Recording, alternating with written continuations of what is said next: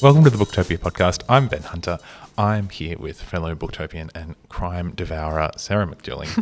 We are very happy to be in the podcast room with Dervla McTiernan. Welcome, Dervla. Thank you very much. I'm very happy to be back. I really enjoyed that intro. I'm a devourer of crime. I'm into it. You are. I enjoyed devouring this one. Excellent. Well, that is good to hear. Dervla, The Good Turn is your third novel. Yes.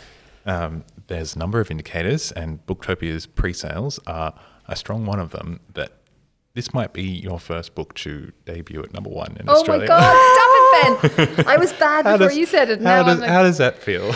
Terrifying because, oh my God, can you imagine? I think I would literally lose my mind. But now that you've put it into my mind, I would probably think about nothing else. So I have to prepare myself for that not happening and be equally happy with all the other great things that are going on.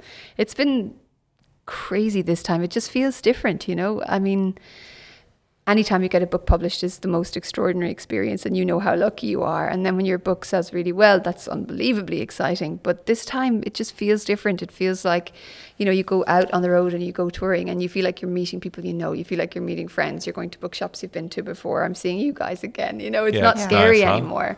And it's just more fun. You get to have more fun. And I'm going on Instagram and I'm seeing like gorgeous booksellers holding up my book to the camera and stuff like that didn't happen before, and it's just wildly exciting. It feels like people are excited for me, so it's amazing. I think people are excited.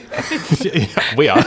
Yeah. Sarah and I both Sarah and I both really enjoyed this novel. I'm glad you didn't eat it. That would have been a good idea. It's a juicy page turner. We see Cormac Riley return, and his character evolves. There's stuff in his career, there's stuff in his relationships. Lots of stuff happens. For readers who've really enjoyed The Ruin and Scholar, can you give us the inside scoop? Yes, well, I'd be happy to. For me, the third book really, it starts with Anna Collins at the very beginning. And even though she's not in it a whole lot, she's the heart of the book for me.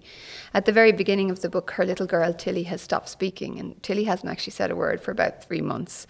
And Anna's brought her to the doctor, and the doctor suspects that she's experienced or been there for some sort of trauma, and he's worried. So he calls in social workers, and Anna's afraid that Tilly's going to be taken away, so she decides to run. She takes Tilly, gets in a bus and makes for the west of Ireland, and she ends up in this tiny little fishing village far off on the west coast. Meanwhile, back in Galway, another young girl has been abducted, and Peter Fisher and Cormac Riley are frantically trying to find her before it's too late. But weirdly, they're getting no support from police hierarchy, which is the opposite of what you'd expect. They're down to like a little skeleton crew. And under that kind of pressure, Peter makes a fatal mistake. And so he's banished to a tiny little fishing village on the far west coast of Ireland. So we've got Anna and Peter in this little village, and back in Galway, we've got Cormac trying to get to the bottom of this police corruption for once and for all, to find out what's really going on, save himself, save Peter, and maybe even the greater good. So that's The Good Turn, and if I tell you any more, it'll be spoilers all over the place. Good. Say no more, Sarah. I know. I don't worry because I didn't spoil it to the point that they won't read it, but I was talking about your book to my friend, and I was like, oh, you know, I just read this amazing book, like...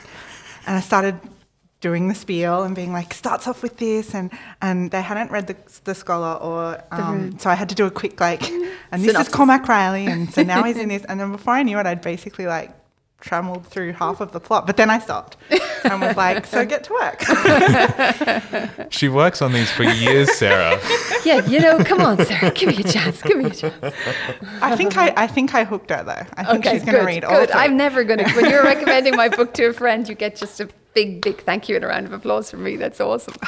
But I think, for me, and I think a lot of the readers, the real reason that you fall so hard for these books is the characters, the character work that you do, which I love Cormac. In this one fell pretty hard for the side character. For Peter? Yeah, he really shines in this one. Have you always known all of that about him in the previous book? I knew it for a while. I certainly knew it when I was writing The Scholar, and I like that about, I need to know a lot about a character before I write him. I spend a lot of time building up their background. I handwrite it in notebooks before I come to write a novel, and the reason for that is if I don't do it, they feel like cardboard cutout, something I'm trying to put on the page.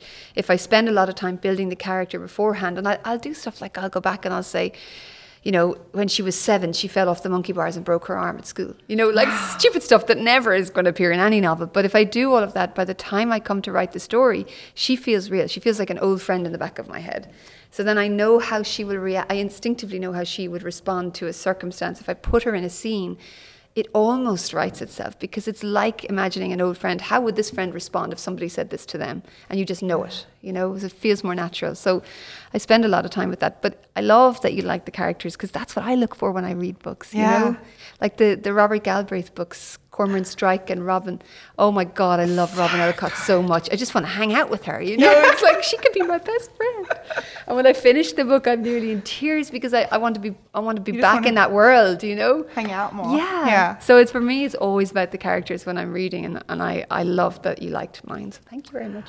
I love them, but the plot in this one is so elegant as well. Like, you started off, as you said, with Anna, and you read a lot of crime books, you're like, this person's in the book for a reason. Yeah. But you don't, the way it all comes together, again, I'm treading lightly and I'm not going to do any spoilers, but it's just really so well done. Oh my God, thank you, Sarah. I just really enjoyed reading it.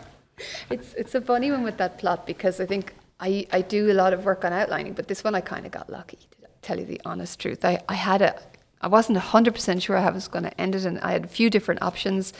And then I was just working away one night, and just a thing popped into my head, and I was like, oh my God, all I have to do is pull this one string, and the whole thing is just going to go whoop. And that doesn't happen very often. So I was very happy when that kind of came together. I love hearing that, because I feel like the reader feels that. I've reviewed your book. It's not out in the world yet. And in the review, I was like, there's always that moment when you're reading a really good crime novel and you reach a point where you're so driven by curiosity and you're so deep in the story that your brain just goes, how the hell is the author going to wrap all this together? And I feel like that's your moment. That's your moment when you found it, and it all just sort of falls into place so well.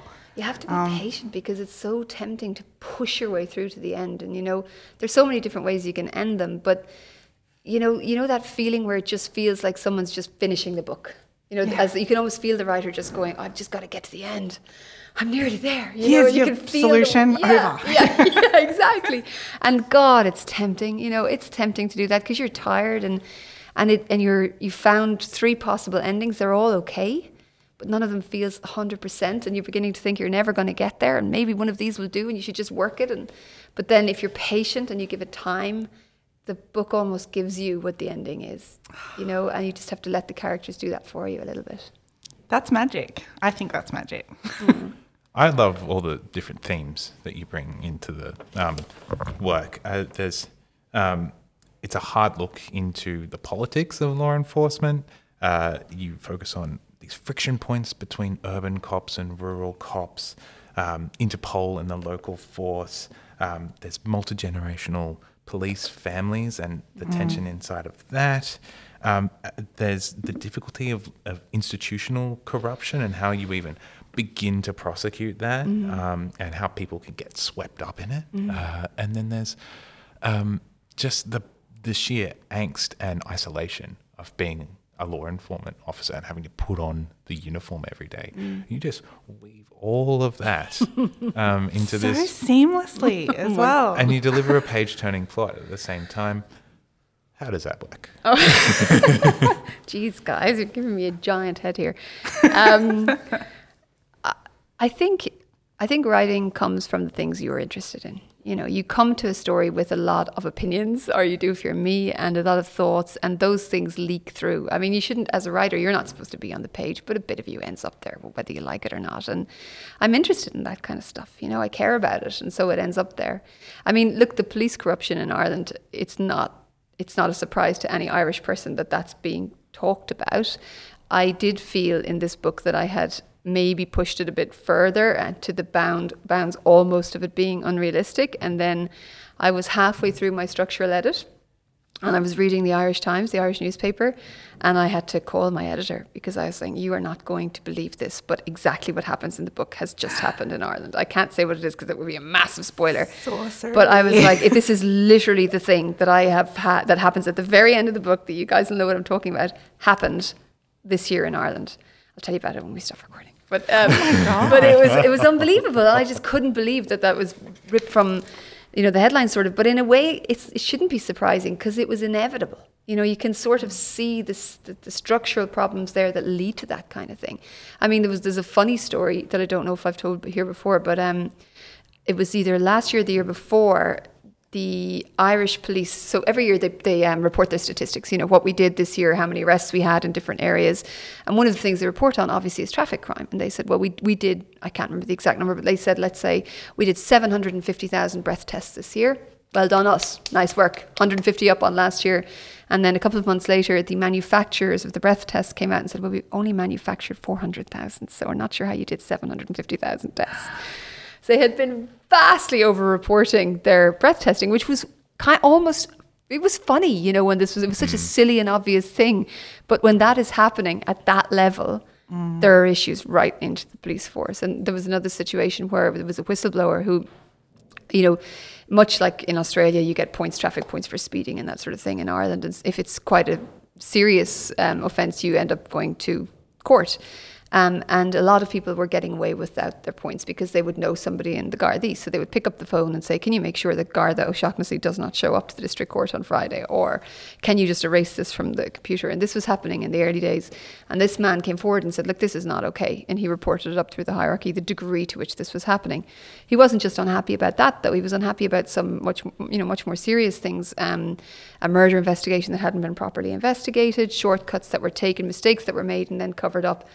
So he came forward as a member of the Gardaí to say, we've got to do better. And he was made a target of a campaign to destroy him, essentially. Not just drive him out of the police force, but essentially destroy his life. It went on over years. I mean, I think 10 or 15 years this went on and was only really reported in later years. And it went right up through the police force, the pressure that was put on this man.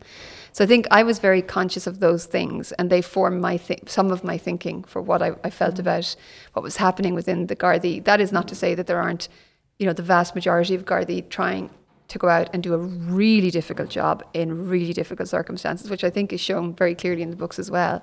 Yeah, in a profession that's so diminished. Diminished, grossly underpaid, grossly undervalued, and the danger that they have to deal with every day and the circumstances that the rest of us can't even begin to imagine that. I mean, and some of the trauma that they have to experience. Yes, you touch on the trauma, you touch on the austerity of it. It's not an easy life. It really isn't. So it's not surprising that some of them go, oh, well, sod it. I'm just going to cheat a bit, But I think I wanted to show both sides. And you did it so well with Peter because you've got him in this role. We were familiar with him as Cormac's protege. And we know Cormac to be someone who will calmly and efficiently work against all that corruption, even knowing the risk. So he's an example for Peter, but then he's also got his father, who's a different kind of example. And without, again, spoiling, the character work that you do with that particular character, putting him in that position and then sort of seeing where the chips fall there is fascinating. It's just fascinating to read. Thank you. That's so nice. I just want to applaud. It could be the rest of the podcast. No. That could get awkward, to be honest. A slow clap. I think the other thing that we really enjoy reading is the inherent Irishness of it. It's intoxicating Irishness. And it doesn't, to me as a kind of bogan reader, it doesn't appear as like kitsch or laboured or over the top. You grew up in Cork and you practiced law in Galway? Yeah, I was born in Cork. My dad was a bank manager, which in those days meant you were moved around the country a lot. So we moved to Galway when I was 12 and I spent most of my childhood there and university there and went back to work there years later. Do you have to go back to sort of re-immerse yourselves, or is it you like James Joyce? Definitely not like James Joyce. I think Ireland is just part of it's part of my DNA.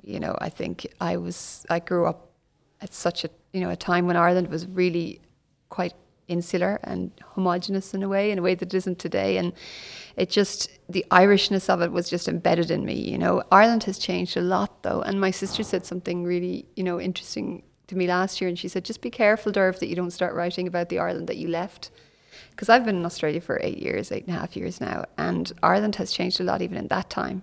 So while I know it to my bones, do I know the Ireland now? I don't know if I spend enough time there to really stay current. So I have to make an effort to go back more. But it's about, you know, reading the Irish papers, speaking to Irish people and listening to what's being said on the ground and understanding that. The culture and the social interaction, I think I know very well. But the rest of it, staying current with politics and with the economic situation, means keeping yourself informed, you know. There's a fantastic level of Australian readership that you're hitting now. Yeah. How are things going overseas? Because you're BFFs with Val McDermid. You've got a new international agent who's the same agent as Don Winslow. There's the jacket direction for the new novel is really gorgeous and really international and slick. So poised for world domination. Yeah, how's world domination going? World domination's looking good. Yeah. It's been very exciting. Some really exciting things have happened in the past year. I mean, Hopscotch had optioned the Ruin anyway, and they were working on the development of it. But then the really exciting news was that Colin Farrell had set up a new production company with his sister Claudine Farrell, and they chose the Ruin as their first project. So they've come on board as producers, and Lee Magaday, who produced The Favourite, which was one of my favourite movies last year, has also come on board. So that's really exciting, and they've just started having creative meetings about that. So that was cool. Something in the States, I wrote a little audio novella, which is a prequel to these books called The Sisters. And that was the best-selling audiobook in the US for 4.5 weeks, which was pretty amazing. So I'm excited to see what comes down the line for me. You know, the next book is not going to be a Cormac Riley book, I have to tell you. It's going to be something completely different. And I think when you read The Good Turn, you'll know why. Because I think where I've left Cormac at the end of that book, he just needs a break. I think he needs a break. Poor guy. Yes, he's been through enough. And I think for me, if I had started writing another Cormac Riley immediately after that, I would have felt like I was writing the same book for you, but just with a different plot on top. I think he needs to change and grow before I write him again. And I know that sounds really stupid because I recognize that he is actually made up. But in my mind, he feels real, and he feels... when I think about him now, I think about him where he is at the end of The Good Turn. I need to give him time at the back of my mind to change. So when I come back to him, I think it will be a couple of years later. He'll be in a different situation. A lot will have happened. And that all those things that will have happened to him, I will have created, you know, just quietly in the back of my mind. He'll be someone different a little bit. And then I will be able to write something good and fresh with him. So I've had to give him a bit of a break. And the new book is a story I carried around for a long time. Well, the new book. This is next year's book. I don't know why I'm talking about it. I want to hear everything. What are you allowed to tell us? Well, it's very early, I guess. But it was a story I was carrying around in my head for a long time, and I just couldn't figure out a way to tell it. And then I had a conversation with someone on the phone, and I hung up the phone and immediately just went, oh my God, it all came in. I was like, I just need to flip the idea, just turn it over on its head. And then it was the only thing I wanted to write. So I started writing that one. So that's a standalone novel, and it will be set in the US. So it's a little bit different. Yeah. Fascinating. Yeah. It's a very American story, so it had to go there, I'm afraid. Are we allowed? So this is next year. This is next year. I'm jumping the gun. Let's go. Good Turn. It's all about The Good Turn. The Good Turn, this new book. It's a fantastic book, and we've really enjoyed having you here. Thank you. Chat with us Yes, about it. thank you so much. Thank you for having me. The Good Turn is published by HarperCollins. It's available right now, along with all of Dervla's books from booktopia.com.au.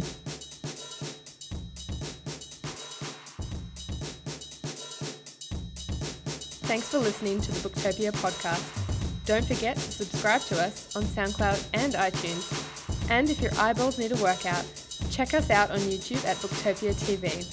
And don't forget, for all books featured on this episode and all episodes of the Booktopia podcast, head to Booktopia, Australia's local bookstore, at www.booktopia.com.au. Thanks for listening.